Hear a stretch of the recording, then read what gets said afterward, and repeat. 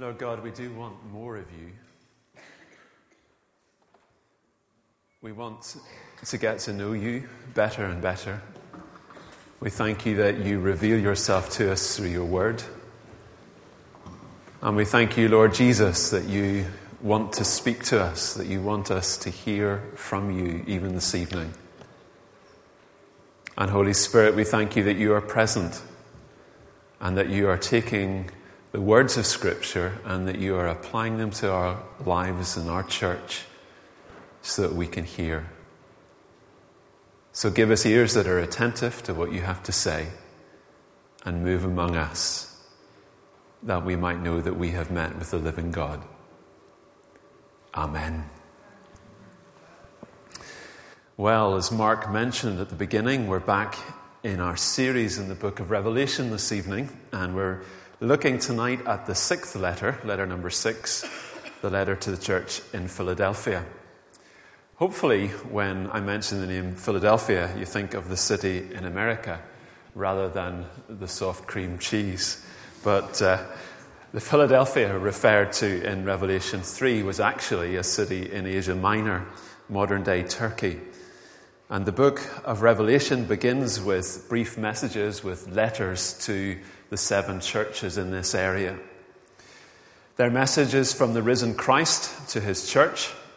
And as the opening vision in chapter 1 reminds us, the Lord Jesus Christ, he walks among his lampstands, among his churches, and he sees what's going on in each one. And he knows the good things and he knows the bad things. And he has a message for each of those churches to be written down by his servant John. The unusual thing about the 7 letters, though, is that they're not just a message to an individual church, but were intended to be circulated to all 7 churches, and as part of the book of Revelation, become a message to the universal church down through the years, so that we too can benefit from and need to listen to what the Holy Spirit wants to say to the church of Jesus, to us today. I'm just going to read through the letter to begin with. This is Revelation chapter 3, verses 7 to 13. And if you remember, the basic structure of each of these letters is that they each begin with a charge to write to an angel of that specific church, maybe some sort of representative of the church.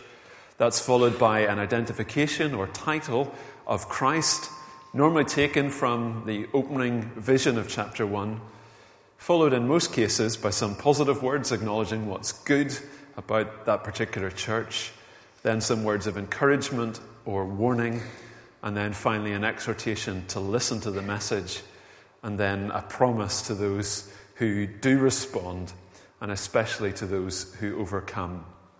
Revelation chapter 3, beginning at verse 7. To the angel of the church in Philadelphia write, these are the words of him who is holy and true, who holds the key of David. What he opens, no one can shut, and what he shuts, no one can open. I know your deeds. See, I have placed before you an open door that no one can shut. I know that you have little strength, yet you have kept my word and have not denied my name. I will make those who are of the synagogue of Satan, who claim to be Jews, though they are not, but are liars, I will make them come and fall down at your feet and acknowledge that I have loved you. Since you have kept my command to endure patiently, I will also keep you from the hour of trial that's going to come on the whole world to test the inhabitants of the earth. I'm coming soon. Hold on to what you have so that no one will take your crown. The one who is victorious I will make a pillar in the temple of my God. Never again will they leave it. I will write on them the name of my God and the name of the city of my God, the New Jerusalem, which is coming down out of heaven from my God. And I will also write on them my new name. Whoever has ears, let them hear what the Spirit says to the churches. So let's just have a look at that in a bit more detail. Verse 7, to the angel of the church in Philadelphia, write. So that's the opening instruction. Write this message to the church in Philadelphia. Philadelphia in ancient Turkey was an important city, like many of these cities, it was built on the junction of several main trade routes, and it was, it seems, on the main postal route for letters being carried from Rome out throughout the Roman Empire. It had rich volcanic agricultural land around it and was particularly well known for its vineyards, but being in a volcanic area meant that it was susceptible to earthquakes, which, as we'll see, might explain some of the imagery in the letter. The name Philadelphia, as you might know from its American counterpart, means city of brotherly love. And it's thought that it got that name because of two of the founding Roman rulers of the city who were brothers. There were a number of temples in the city, probably especially for Dionysus, the Greek god of wine and fertility, and for Zeus, and for the worship of the emperor. And like many of these cities, it had a Jewish community in it. Anyway, that's where this group of Christians were. The letter continues, "These are the words of him who is holy and true, who holds the key of David. What he opens, no one can shut, and what he shuts, no one can open." So holy and true, that's used again in 6:10 of God, describing the sovereign Lord who is holy and true. And for those of you who've been around on Sunday mornings, as we've been looking at the book of Isaiah, the title, Holy One of Israel, has been repeatedly used of God. So Jesus Christ, the Son of God, is here being described also as the Holy One. And he's given the title literally the True One, not just because he speaks the truth, but because he is faithful to his word. His words, his promises can be trusted to be true. We're told next that he holds the key of David. The risen Christ holds the key to the royal household of David. David ruled in Jerusalem, the earthly Jerusalem, for many years, but Christ has full authority to admit people now to the new Jerusalem, the city that we read about at the end of the book of Revelation. Jesus has absolute power to control entrance to the heavenly city, the heavenly kingdom of God. What he opens, no one can shut, and what he shuts, no one can open. A sign of his authority. He can make a way, he can open the door for people to enter the kingdom of God. It's quite likely that what's happened in Philadelphia is that the Jewish synagogue rulers have excluded the Christians from the synagogue. Christianity, as you probably know, developed out of Judaism. Jesus was a Jew, and the early Christians were Jewish, and it was natural for them as Christians to want to continue to be part of the Jewish religion. They claimed the heritage of the Old Testament history of the people of Israel. But the Jewish leaders thought of them as a sect, as a blasphemous religion, a religion that worshipped three gods and celebrated the shameful death of their leader who'd been killed on a Roman cross. I don't know about you, but have you ever been shut out of somewhere that you wanted to get into? You know, maybe you walked out of your house and it was one of those self-locking doors that closed behind you, and suddenly you realized you hadn't got your keys. Or, you know, perhaps you were trying to get back into a concert venue or a music venue, and you'd left your ticket inside, and the bouncers at the gate wouldn't let you back in. The door was firmly closed. Similarly, it seems that the Jews have closed the door. You know, they've maybe locked the door of the synagogue and are keeping the Christians out. And they're probably also stirring up trouble for the Christians. You know, Christianity was tolerated in the Roman Empire while it was thought to be a branch of Judaism, since the Jewish religion was tolerated. But once it began to be clear what Christians actually believed, and the fact that they worship Jesus as Lord rather than worship Caesar as Lord, then they rapidly came under persecution and discrimination. And the Jews, I suppose, in cities of the Roman Empire, you know, they seemed to be quite eager to try and stir up as much trouble as possible for the Christians. Hence the importance of this message from the risen Christ. He is the one who holds the keys. He is the one who ultimately opens and shuts doors. Christ, the holy and true one, holds the key of David. He alone controls the door to the heavenly city. Verse 8, some words of commendation. Christ Jesus sees what they're doing well. He sees what they're doing well. Verse 8. I know your deeds. See, I have placed before you an open door that no one can shut. I know that you have little strength, yet you have kept my words and have not denied my name. I know your deeds. You know, the risen Christ is present with his church. He sees what's going on. He knows how these Christians have been serving him. The letters to the churches in Ephesus and Thyatira contain the same idea. Jesus knows. And again, the same is true today. Jesus sees what's going on in our church. He knows what's going on in your life and my life and how we're serving him and what it is that's making that so difficult. I find that encouraging as well as somewhat challenging. The verse continues, see, I have placed before you an open door that no one can shut. Some commentators think that that might be an open door for effective ministry. The Apostle Paul uses the phrase in that way in 1 and 2 Corinthians and Colossians. The idea being that the church in Philadelphia, they're entering a period of gospel growth. People are going to listen to the Christian message. And I think there are times when God does that. He opens a door for ministry in the local schools, or he grants favour with the council, allowing us to open a food bank warehouse, or in some mission context, he opens the door into people's hearts in a special way, and there's a great turning to the Lord. It's encouraging to think of God being able to open door for ministry. But I'm not sure that particular interpretation of verse 8 fits with the rest of this letter. More likely, I think, given the previous verse, Jesus is here again telling this struggling church that he has opened the way for them into God's kingdom. The door to the synagogue might be shut, but the door into his kingdom is wide open, and no one can shut that door. They're a church who have been faithful to Christ, who've not disowned his name despite the persecution and hardship they've endured. Jesus is holding the door open for them. They've little strength, verse 8. Maybe in terms of numbers or resources or emotional energy. But, you know, that's not the limiting factor when God is at work. And despite the opposition, they've kept his word. They've not denied his name.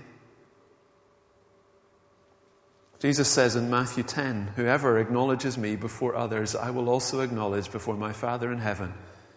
But whoever disowns me before others, I will disown before my Father in heaven.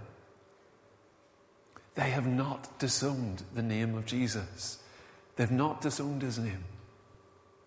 They've not denied him. An encouraging example for us today, perhaps. For you and me today. As we experience persecution or hostility, that we as Christians today might honour the name of Jesus and not be ashamed to own his name, even when it singles us out for ridicule or accusation of being intolerant, or wherever else it is. Jesus honours those who honour him.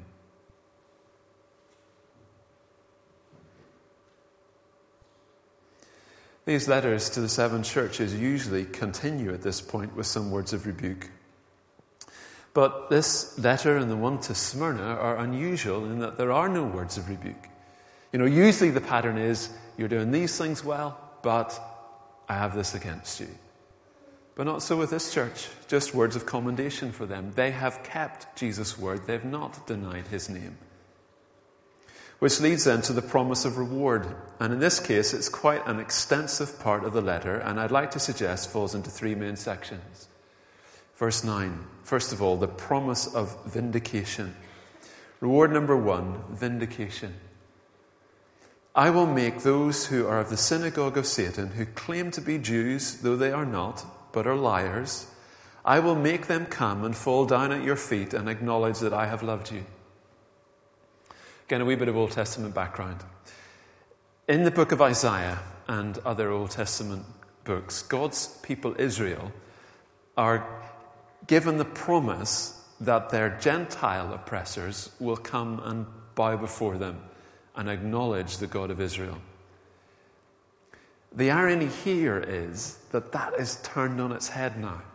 It's those who identify themselves as Jews and think of themselves as special to God who will come and fall down at the feet of the Christians and acknowledge that God loves the Christian community.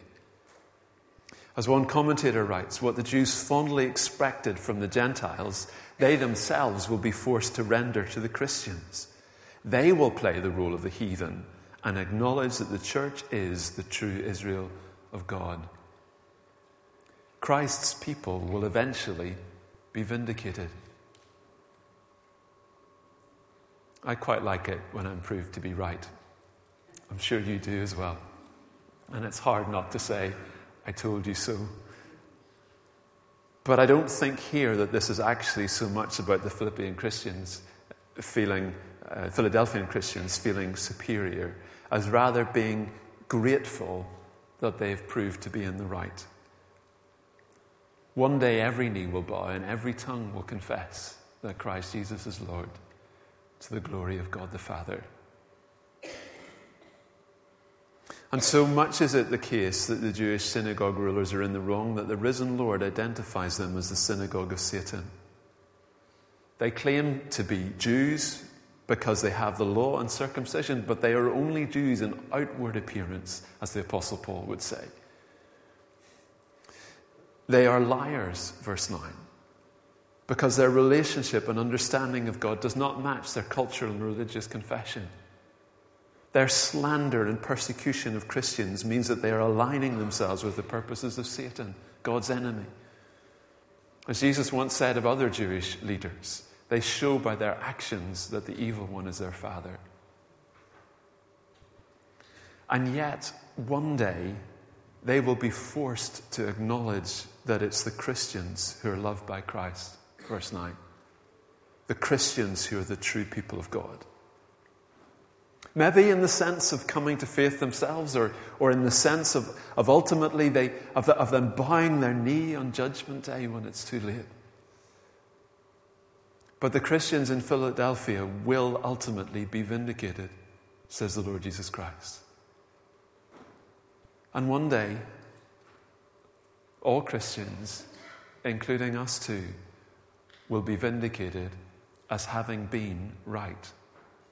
We will be seen to be those who are loved by God.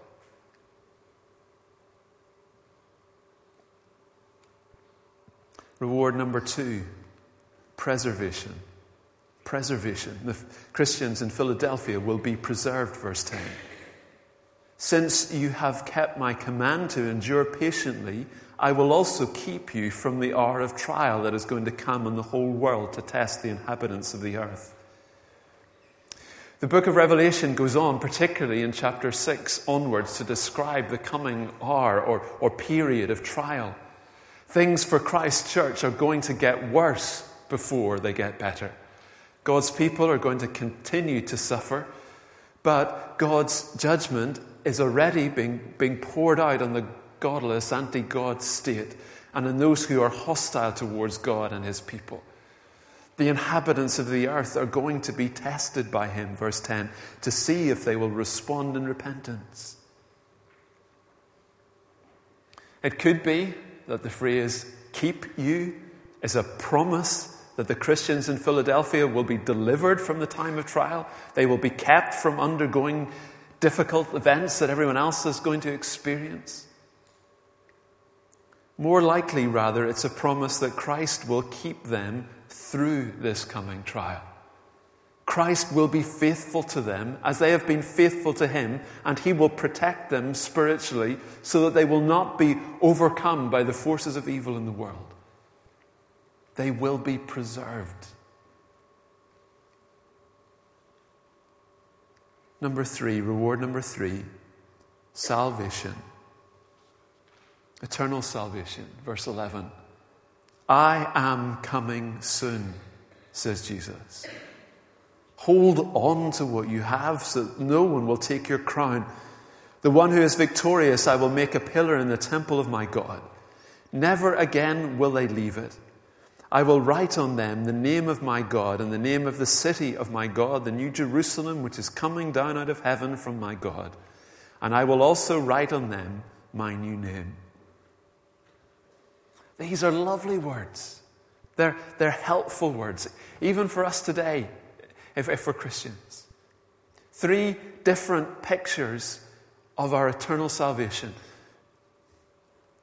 Verse 11, I am coming soon. Even though it feels like a long time, Jesus can describe this period of time before his second coming as a short one. The book of Revelation begins with a description of all these events as happening soon. It's not going to be too long until I return. So hold on to what you have so that no one will take your crown. Persevere to the end. Complete the race. The victor's crown was given to athletes who won the events in the Greek games that were common in Philadelphia. A bit like a gold medal today. The sign of a winner. One who's run the race of life and entered into their eternal reward. The victory crown given to the Christian who makes it to the end. Hold on. Keep going until I come to take you home. Picture number 2, the pillar. Verse 12, the one who is victorious, I will make a pillar in the temple of my God. Never again will they leave it. These Christians in Philadelphia, they might have been put out of the Jewish synagogue, but they will never be put out of the temple of God. They will be like pillars, solid, secure, stable, permanent. Perhaps in contrast to the buildings and the temples that collapsed in one of the many earthquakes in Philadelphia. As Christians, we won't leave God's temple.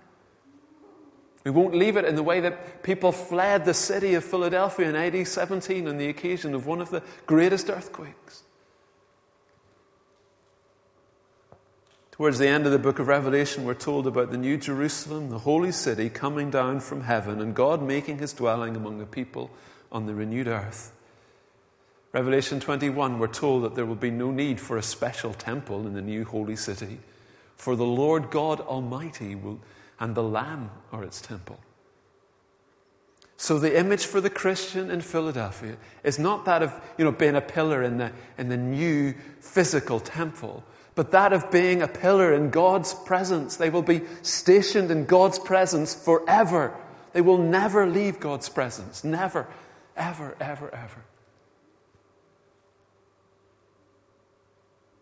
And finally, picture number 3, they will be marked with a new name. In fact, they'll be marked with 3 new names. If you think back for a moment to the start of the school year, I know it's a long time ago now, or if you're no longer at school, think back to when you were at school. And just before term started, can you remember writing your name on lots of your school things? Or your parents writing your name on your jacket or your coat or your pencil case. And then on the first day of school, you wrote your name in your jotter and so on. It was a statement of ownership. These things belong to me. Well, verse 12, Jesus says to these Christians in Philadelphia that to the one who is victorious, he will write on them the name of my God and the name of the city of my God, the new Jerusalem, which is coming out of heaven from my God.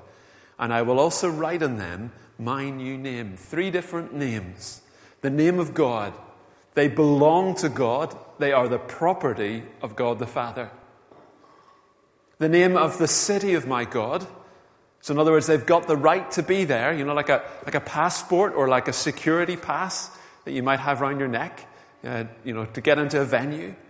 They belong to the holy city, the new Jerusalem. They are residents of God's city. They are God's people. You hold citizenship in that eternal place. And number 3, the new name of Jesus. Now you might think, is Jesus going to get a new name? No, he's not going to get a new name in the sense of being called something else, but in the sense that a name in Jewish thought was connected to the character and attributes of a person. So that when we get to know Jesus in heaven, we will fully know him in a way that we do not yet know him. He will have a new name in that he will be fully revealed in all his glory for who he is. And his glorious name will be written on us. Isn't that good news?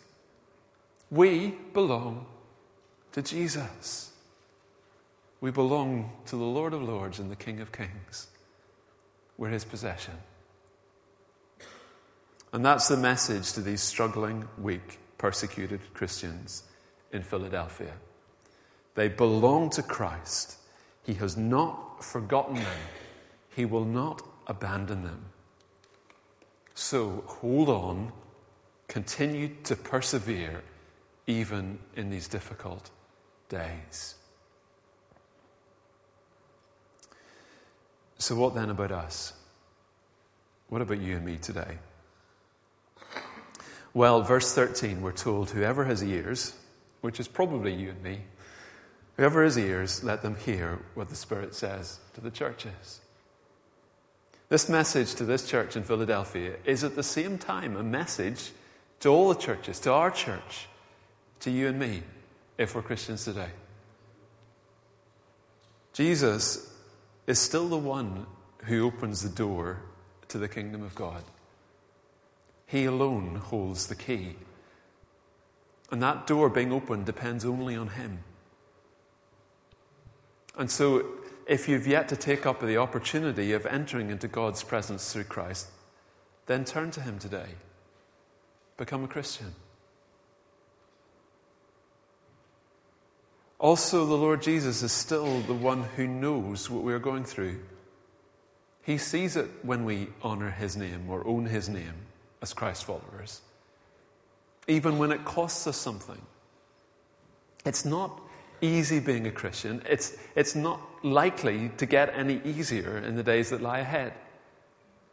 But he will keep us and preserve us during the time of trial if we look to him. He will strengthen us even when we have little strength of our own. And if we hold on, we'll receive the victor's crown. He will establish us in his presence like a pillar. And he will write on us 3 new names, indicating that we belong to God. We belong as citizens of the new city of God's people. And we belong to the Lord Jesus in all his glorious greatness. That's a message that's worth hearing. And a message that's worth taking to heart.